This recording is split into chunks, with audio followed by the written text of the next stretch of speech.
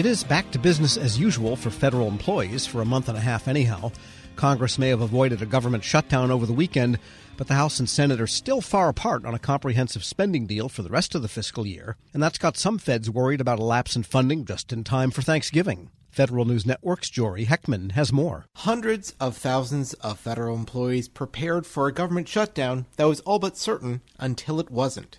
Just hours before the deadline at midnight Saturday, Congress avoided a government shutdown by passing a continuing resolution. That stopgap funding bill gives lawmakers until November 17th to work out a bipartisan spending deal for the rest of fiscal 2024. But federal employees aren't celebrating or letting their guard down just yet. LaRhonda Gamble is the president of the American Federation of Government Employees, Local 12, and an employee at the Labor Department. At a barbecue held by the union on Saturday, before lawmakers moved ahead with the stopgap spending bill, Gamble said bargaining unit members have been saving up in preparation for a government shutdown. A lot of our members are actually living paycheck to paycheck because some people automatically think if you're a government employee that you make this big astronomical amount of money, when in fact we're being paid less than what some people are being paid on the outside. Tyra McClelland is AFGE District 14's National Women's Advisory Coordinator and an employee with the Court Services and Offender Supervision Agency. She says the October 1st shutdown deadline came at a really challenging time for feds. Federal student loan borrowers started making payments on Saturday after the Education Department ended a 3-year pandemic-era pause on repayments.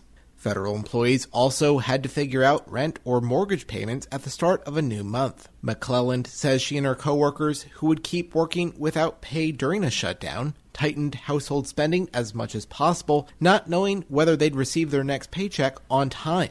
You have to do what I call furlough math. Furlough math is you normally let your daughter take a shower. You don't care how long she's in there. Now with furlough math, you care. When it comes to furlough math, you have to figure out, would I normally have a large load of laundry? Oh, we're going to have a super large load of laundry.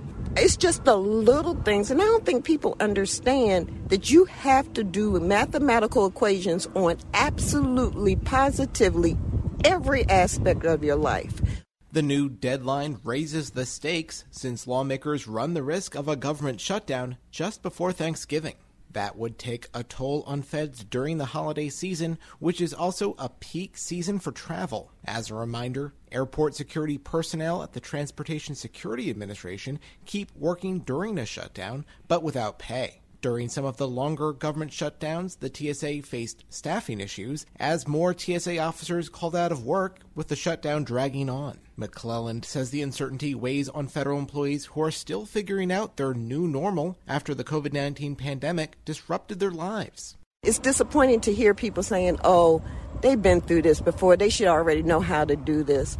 It's different each time. Many federal employees will receive their next paycheck on October 14th. Those employees would have seen a partial paycheck if a government shutdown occurred and lasted for 2 weeks or longer. But McClelland says the not knowing is particularly hard on federal employees. The anxiety level, and it's an unnecessary emotion that our government leaders put us in. We voted you into the office, and then you turn around and you do this to us. Patrick Holmes is also an employee at the Court Services and Offender Supervision Agency, and he's Chief Shop Steward for AFGE Local 727. He says he's saving as much as he can. I have to provide for my kids, provide for family members, so not knowing when you will get the next paycheck is stressful, and then you don't want to have stress. Already working in law enforcement, it could be already stressful, and then adding more stress on top of not knowing when you're going to get paid, it's just going to be a stressful situation. How can you go in and perform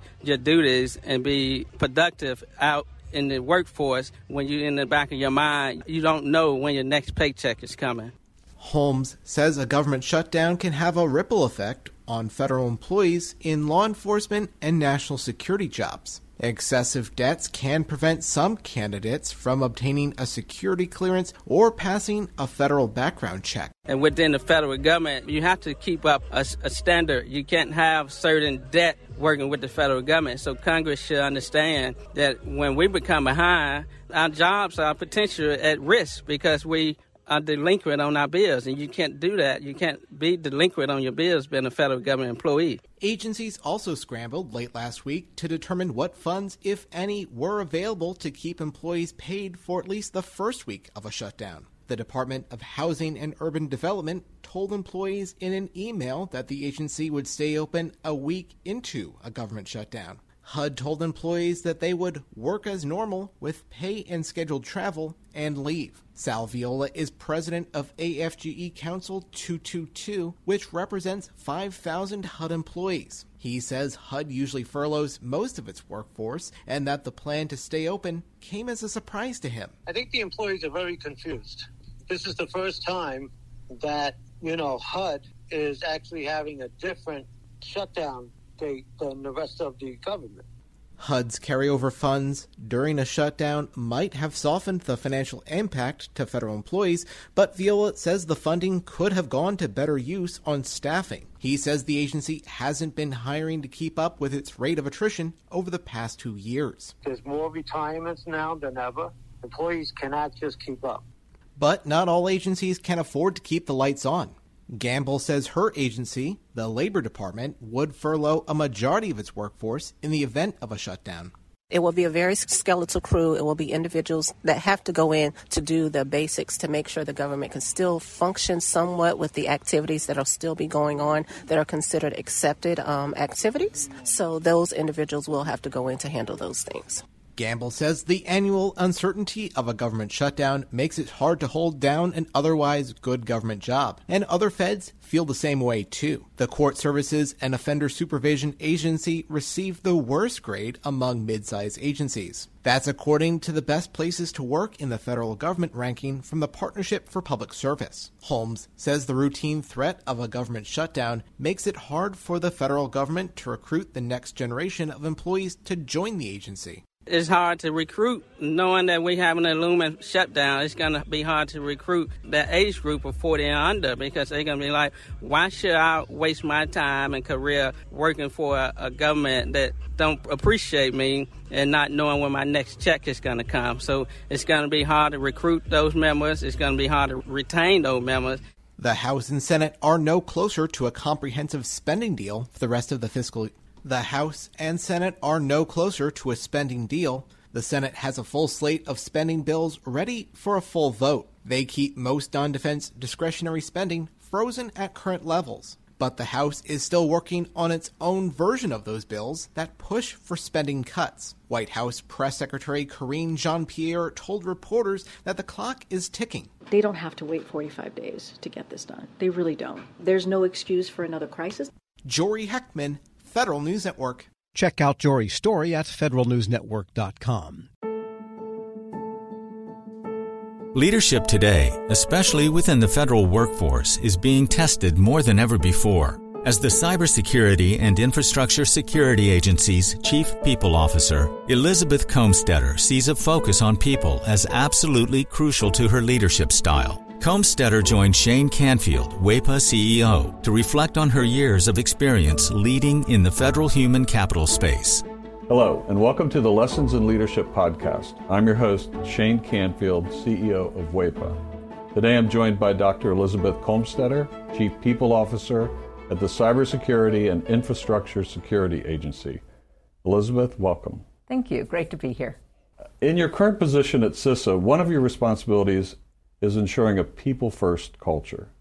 Explain what that is, and what's the role of leadership in creating and shaping that culture? Yes, at CISA, really paramount to our culture is a people-first driven aspect, so that we are really looking at how do we accomplish our mission through our people. And in order to do that, we really value our people. We want them to feel empowered and supported and respected, and also that their managers care about them. So well-being is important. Psychological safety in the workplace is important, so that all voices and ideas are heard. So I like to call it our North Star. Having a people-first culture really starts with the people in order to get our incredibly difficult mission accomplished.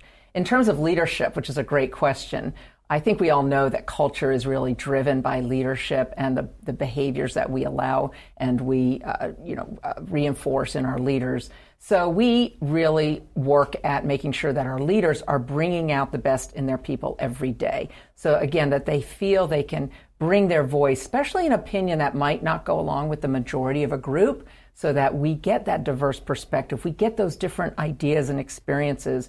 And that's really where we find that it's important that leaders are purposefully bringing out their talent on their teams to enable our mission.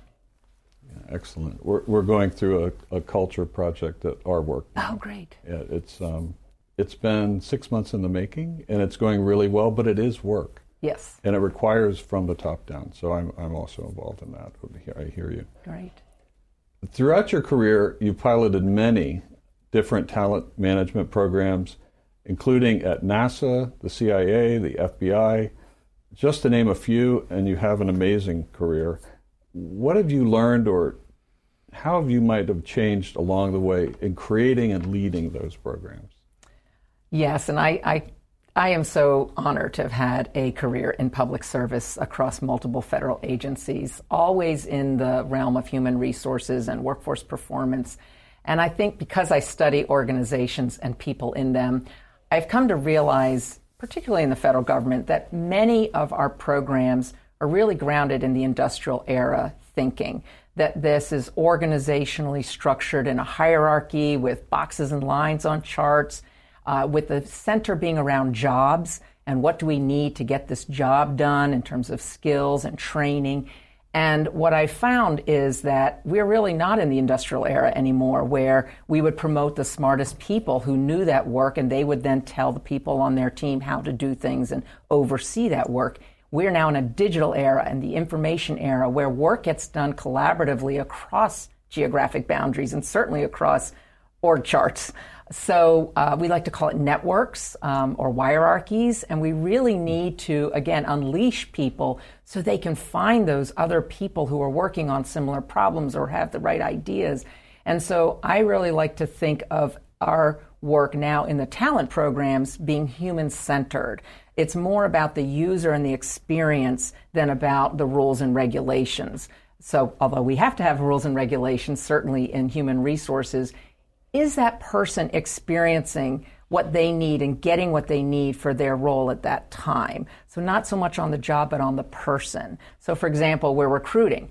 What's the applicant experiencing? Because if they're not having a good experience with our organization from the time we're recruiting them, they're going to go work for somebody else. Same thing with like first-time supervisors. We know they need certain training, but telling them to sit in a class for 1 week and then hope a year from now they'll remember what they learned to apply, that's not really human-centered. The human-centered is, what do they need when they need it? And building modules or just-in-time training and bringing that to the people, to that user as they need it. So that's really, I think, the most important focus of talent programs today in this era, to enable the workers to be the best they can be in their roles. Excellent. New thinking. This is always an interesting question. Has there been a time when, as a leader, that you've made a mistake? And what is that? And I think most important, what did you take away from that? What did you learn from that? Well, I kind of chuckle because I think as leaders we have to learn to recognize our mistakes, admit our mistakes, and that they are opportunities to learn. And so I've had to do my own self-reflection on making mistakes and when things don't turn out the way that I expected them to. Makes me think of a time when I was at the Transportation Security Administration and I was a supervisor, and I was really embroiled with my program. I was the technical leader of it. I understood it. I'd run it for years, and I was making a briefing for a decision that had to be made about this program that was very near and dear to me. And I presented the briefing to one of the very senior people in the agency, and I think there are about 20 people in the room. And I had gone through the briefing, answered all the questions, and that leader then said, okay, I'm going to go around the room and get everybody's opinion, and then everybody gets to vote, which kind of set me aback because there were people in that room that didn't have any technical knowledge about my program. She even turned to the executive assistant there, taking notes on the meeting, and said, "Go ahead, and I want to hear from you." And I realized, in hindsight, I had stopped listening. I had been in transmitting all of my knowledge and what I saw to be the right way, and I was not listening to different perspectives in the room because I didn't value that they were bringing any kind of input to this particular decision. And it didn't go as I had hoped, and I left very disappointed and was busy blaming the senior leader and how that meeting was conducted, that she let all these people have opinions when they didn't know, in my mind, didn't know what they were talking about. And so in reflection on that, I realize, and now as I've moved into more senior leadership positions, I realize that was a mistake, that it actually is really important to listen, especially to people who have different perspectives or at a different point in the career, not just the people who know the program or the technical really well. And so that was a mistake I made, and I realized in my own sense I wasn't listening to very different opinions, and I probably should have, because I would have learned more about what was needed for this program going forward than just leaving getting upset that it didn't go a certain way. So I've really practiced active listening. I've practiced making sure there's very different people on teams and certainly on committees or councils, that we need early careers, people new to the agency, people who haven't walked in the shoes of the technical workforce, because they're asking questions we need to hear for these programs to be successful. Excellent. Your career in talent management means your work is very closely tied to people. And even your title, Chief People Officer, what does that mean to you to be a leader in the federal system with that focus? Isn't that a great title? I just love the title Chief People Officer, and I think it's my dream job, really, to be focused on people and culture and the workforce strategy for the whole agency. And I'm just so excited to be at CISA at this point in time. We're only 4 years young as an agency, so we're really still creating who we're going to become as an agency and what is our culture and what kind of people and talent do we need to be sure we have to be successful. So it's very exciting for me to be in this role with a intentional focus on culture, because it's one of those things, if you leave it to chance and you kind of hope it goes the way you want it to, it probably won't. So by building programs, including leadership development programs, including any kind of training and learning and career growth and engagement programs and listening programs, that's what's really key for, I think, for our agency, and particularly me in this role. I think in the federal government, we got used to doing annual survey, the Federal Employee Viewpoint Survey that OPM, Office of Personnel Management, runs every year. So we would do a survey and we'd read it and we'd say, oh, this is the opinion of our people. And then we would do action plans, and then we'd roll out certain activities that we would hope would increase engagement. In this era, you can't do once a year and understand what your employees' experiences are, what they need, what's working well, and what needs to improve. We need active, ongoing listening programs. So one of the things we're doing at CISA is having more pulse surveys, having more focus groups and what we call sensing sessions, expecting our leaders to have office hours where anybody can come and just talk about what's going well, what do they need, how are things going, because we feel like it is an ongoing need to hear from our people. And I think in this role and over the years of serving, I've also realized there's never a one-size-fits-all. You know, we think certain people need certain things at certain times in their career. There's no one-size-fits-all. Neither can we also customize everything to every individual. So there's got to be a sweet spot in building really great talent programs, but also, like I said, thinking about, can we do this in modules? Can we make it a menu? Can we do it just in time as people need it so they can practice the new skill or knowledge in their role? So I think we have such great opportunity, again, with the technology that enables us to really focus on how we connect people with their work and their team to get things done in very new ways. This is always an interesting question. Is there a figure, either from your personal life, your past, somewhere in history generally, that inspired you, your leadership style, how you view leadership? There are many figures who have been very inspirational to me, but there is one that sticks out, and that's my mother, Paula Brownlee, who has been a very inspiring leader to me all my life. And I think because, first and foremost, she had a strong family and a strong career. And that's something I always wanted. And I saw her first as my mother, but then I also saw her as a leader in her career and in academia, which was her chosen field. But I always knew her family came first. And as I saw how she balanced different family needs with also a growing and more prominent career positions in leadership, that she had to balance that. And I think I learned from her that you can have both. You have to focus on different things through your career and through your life, but that you don't have to trade one for the other. I've been happily married for 32 years, and I'm a mother of twins who are almost 24 years old. And I've had a great career in public service. So I think that having her as a role model has really helped me find my own courage, find my own confidence, and find my own voice in how I can prioritize the things that are most important to me so that I can actually balance both family and career. And you're doing it well. Thank you. Having known you now for 7 or 8 years, and worked alongside you, your passion is infectious. Thank you. Your intelligence and the thoughtfulness with which you approach all of these issues, it's an honor for you to be here, and thank you for your time. Thank you very much.